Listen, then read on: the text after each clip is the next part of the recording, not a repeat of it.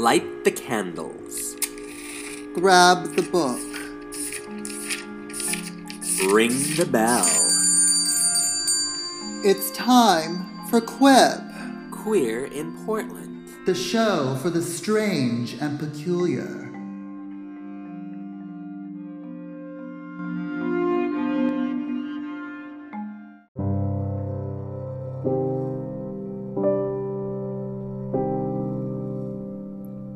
Welcome back to another episode of Quip. In this episode, we have a disclaimer. We will be talking about triggers. We will be talking about suicide. We will be talking about mental illness. We will be talking about murderers. We will be talking about a strange and unusual game. If you decide to play this game, you play it at your own risk, and we are not responsible for anything that happens to you at all. The elevator game. What is it? What's it about? Who is it for? Elevator game. So, here are the logistics of it. You have to be in a 10-story or more. Well, wait a minute. Shouldn't you start about explaining what the elevator game is before you go into the rules and regulations? Yeah, so what the elevator game is, supposedly, if you want to go matrixy, it's you're breaking through the matrix. You're hitting a numerical sequence to get you to a different dimension, an alternate universe thought process. Some kind of strange plane. Or Twilight Zone. Exactly. Or the other version is you're hitting a strange sequence and it takes you to the spirit plane. And when you're in the elevator participating in this game, you come across an entity who is supposedly trying to keep you in this dimension. You are not supposed to engage. However, that is the basis of this game, is the ability to see into the other world, whether it is the awakened, the astral plane, the spirit plane, hell, who can say? Now, where did this game originate from? Supposedly the game started in either Korea or Japan. We don't know which one, but it started somewhere across the pond. So somewhere in the Asian countries. Exactly, Yeah, okay. exactly. And so what the game consists of, you need an elevator, obviously. Obviously, one. A hotel or a house that has at least 10 stories or more. Okay. You must be alone. Alone. And you must know the exact numeric sequence to punch into the elevator keypad. And is there a time or day that you have to play this game? Always, all these games happen at night. Some people say you should do it at 3 in the morning because it's a spit in the face of the Christian Trinity. Other people say do it at 12 midnight because it's the witching hour. Other people say just do it as soon as it's dark and there's no one in the hotel. Yep, that's very interesting. So the procedure goes, you go up to the first floor. You have to do this alone, mind you. So the first floor, then the fourth floor, then go down to the second floor, then up to the sixth floor, then down to the second floor, then again up to the 10th floor, then down to the 5th floor. And once you're down to the 5th floor, that's when you come across this entity in the guise of a woman. Okay. And she'll try to talk to you. She'll try to persuade you to come with her, to exit the elevator with her. And if you do, you'll be taken to another world, far away from anyone. Now, are you supposed to speak with her? Are you supposed to look at her? You cannot speak to her, talk to her, touch her, or even acknowledge her. The minute you do, you are her victim. So do not do this. Gotcha. So once you're on the 5th floor, you're going to go down to the 1st floor. If you did it incorrectly, the elevator should go to the 1st floor. If you do it correctly, mind you, you'll go up to the 10th floor. And once you're on the 10th floor, the elevator doors will swing open and there will be a whole floor that will look exactly like the same floor. However, it will be dim, it will be darker, and there will be no one there. The only sound you will hear are whispers that seem to be emanating from the walls and behind closed doors. And through an open window, you'll see a giant red cross. No one knows what this cross is. However, you're not to leave the elevator. Perchance you do. You have to go back to the elevator that you left from, the exact same elevator, and do the same sequence in order to get down to the bottom floor. And what I did forget to mention is once you hit the numeric sequence correctly and you're at the bottom floor, you are to exit the elevator without looking back into the elevator. Supposedly, if you look back, it will also capture part of your soul. So once you exit properly, do not look back, do not see anything, just walk straight out until the door is closed. After that point, if you realize your surroundings are normal, you're fine. If your surroundings still seem a tad off, then go back into the elevator and do the sequence again. However, another rule, so many rules. If someone during the time frame of your sequence punching comes in the elevator, like a guest or a resident, the game is done. You have to try to do it again alone. There you go.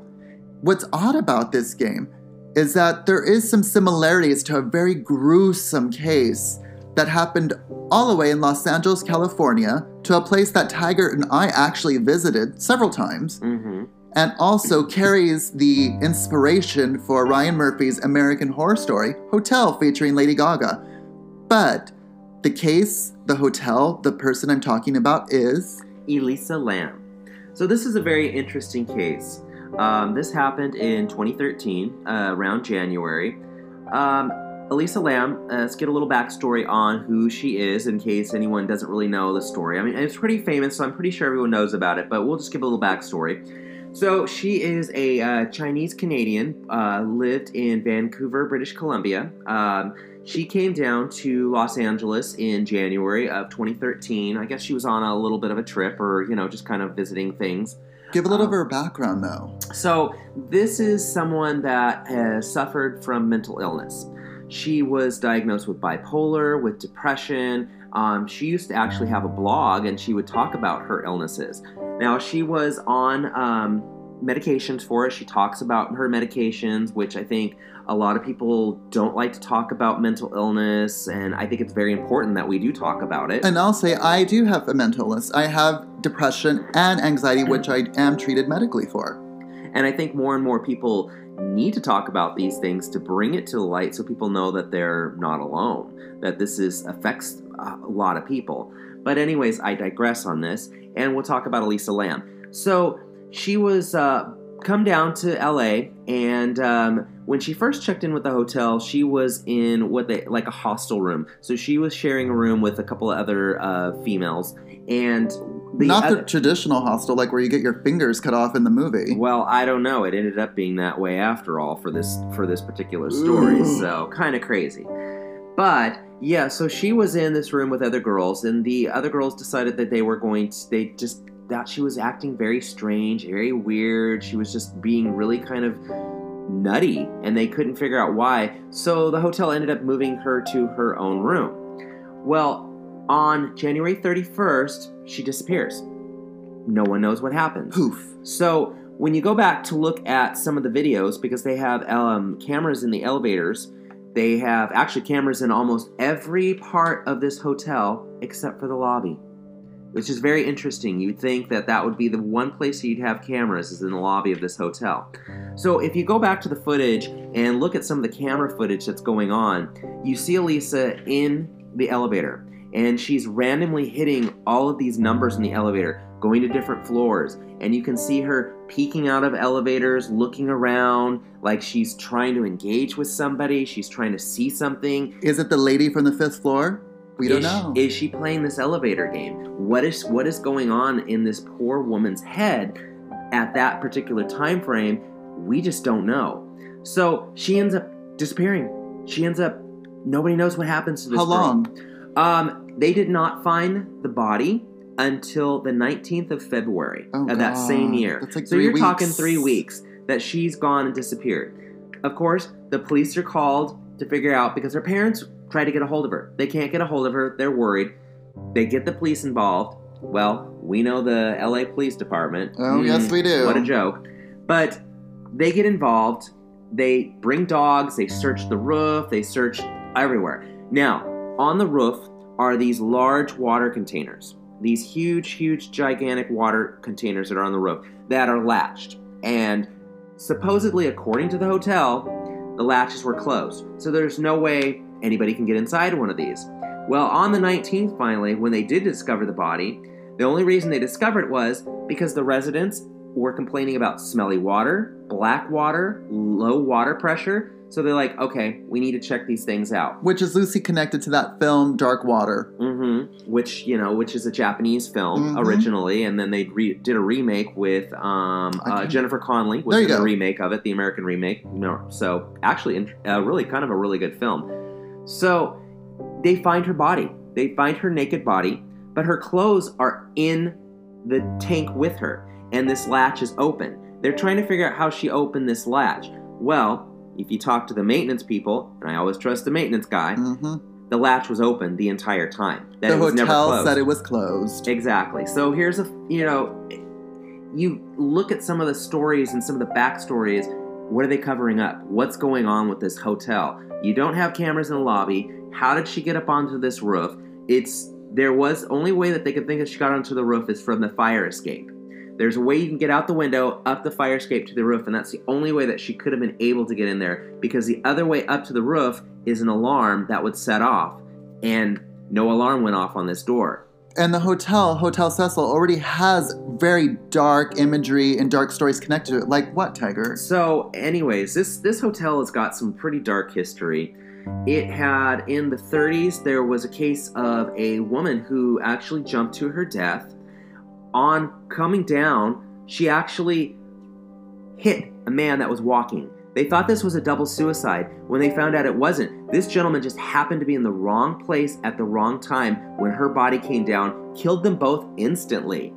Then you had several serial killers that were in this hotel. Back in the 80s, the Night Stalker in LA. Richard Ramirez. And then you had another serial killer from Australia, Robert Unterweger. He was also at this hotel in the 90s, about 91, and he was also killing prostitutes and stuff like that. So a lot of bad juju was going on at this hotel. And also crazy. A lot of recorded overdoses there. A lot of prostitutes have lived there. No offense to sex workers, but this was on the negative side of it, as well as several drug dealers. It was just a very bad hotel. It's in a bad area. I mean, if you're familiar with LA, it is in the middle of Skid Row. It is just a really bad area. So they're just a bad vortex in that particular area, unfortunately. But, who knows? Now, when you get to the autopsy of Elisa Lam, what the doctors notated was that she wasn't taking her medication. The prescribed amount that she wasn't even in her system. So it's like, was she playing the elevator game?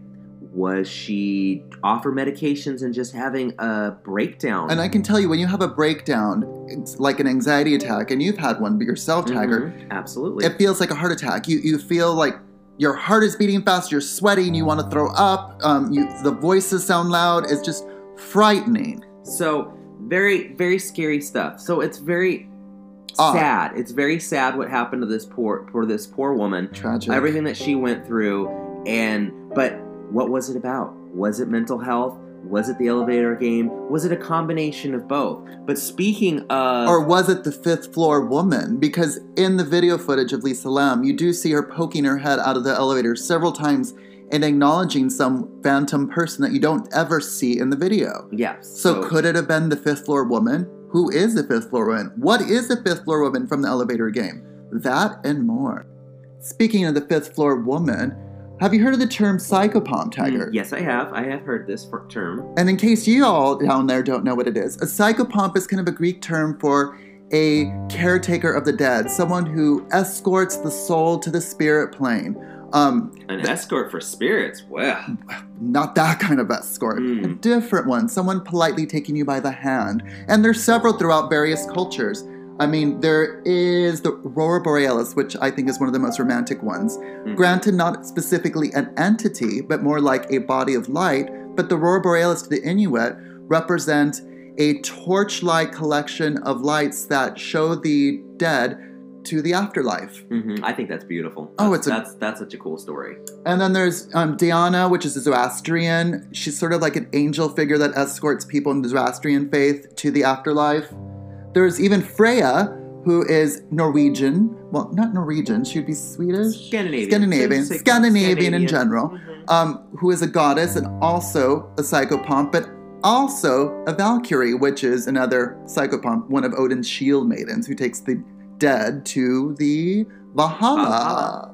And then there is the Greek goddess Persephone. There's another one I'm forgetting, Taggart. You've got Hecate, the goddess Hecate. And you also have an Egyptian goddess named Nephthys, that's another one. And then there's Morgaine, the Irish Celtic goddess, as well as the Voodoo Loa Mama Brigitte. There's Baron Samedi. There is Papa Legba.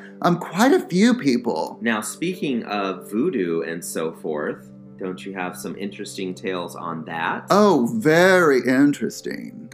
So before I progress further talking about some of the Loa, I just like to state that voodoo is a very white, misinterpreted, and typically thought of as an evil religion. It's not at all. It has nothing to do with blood, dark magic, pins and dolls. It's more like a whole gumbo of practices that was passed down through generations, through folklore, songs, food recipes, proverbs. And the biggest misconception is that people who practice voodoo do not believe in God. Wrong! Exactly. Just like any religion. This is a religion that came from Africa, developed in Haiti. They mixed it with their own African religions, with the Catholicism. And a little ancestral magic to boost. Exactly. So with any religion, with any kind of belief system, you have to show respect for it. And giving you a little more knowledge about voodoo, so there's two basic families. There's the Rada, which are considered the cool, and I'm not meaning cool like I'm a cool person. Cool as in like water. Think calm, sweet. These are sweet-tempered spirits. There's also the petrol, so think of petrol like fuel. Very passionate, hot, fiery. These are the ones that belong to Papa Legba, Baron Samedi, Maman Brigitte. These people demand with their, I would say, their conjuration, you would need to sacrifice, and I'm not talking animals, but you would have to give something to get something. And when you get something back, you have to be very careful because they're tricksters. They love fun. They love cursing. They love sex. They love anything that's wild. They'll give you what you want back, but they'll twist it. Kind of like in American Horror Story where they confused Baron Samedi with Papa Legba and they made him look a certain way and he didn't. However, but the reason why I mentioned it is because when Marie Laveau in the show requested eternal youth, she had to give a sacrifice and she didn't think what it was. And that's what happens in reality when you do these participations with these entities if you don't know what you're doing. You have to sacrifice, honor with reverence and respect. And if you don't know what you're doing, don't do it. Don't play around with stuff that you don't know. Educate yourself, learn things, look on the internet, find people that are into this stuff to learn and educate yourself so that you don't get harmed. Speaking of harmed, have you heard about Kate Reskin? No, this was an interesting case, though. This is mentioning it. Yes, and it just happened quite recently. She was a 19-year-old girl. I even just verified her through Twitter. She actually passed away after supposedly conjuring Papa Legba. The cause of death was a heart attack. She was found in the bathtub, but it was speculated that an anxiety attack led to this heart attack. Exactly. And if we all know, anxiety attacks, they come on. They feel like heart attacks. It feels like you're stuck and you're going to die. So. And also, if you're in the headspace of talking to potentially dark entities that you don't know what you're doing, I would even say dark because these entities aren't dark. They sit between the worlds, the realms, so they sit between life and death, good and bad. You just have to know what you're doing. And supposedly, she was a Wiccan who started dabbling into voodoo culture, and she tried to use voodoo to hex her black girlfriend. Mm-hmm. Okay, for one, you're a white girl, and you're trying to hex your black girlfriend with a potentially Afrocentric religion, faith-based. Which you don't know about, which you've already claimed that you're Wiccan, not a voodoo or hoodoo practitioner. And Wicca is very different from hoodoo. It's like comparing Judaism with Catholicism. They're different religions. Very different. All so different. They might have a couple little host beliefs that cross over, but in essence, they are vastly different. And also, supposedly, she was talking to Papa Legba. It sounds like she was watching American Horror Story because the way she was describing him, Papa Legba was not that person. Papa Legba in the faith practice of voodoo is traditionally a very older-looking gentleman. He has a limp. He uses a cane.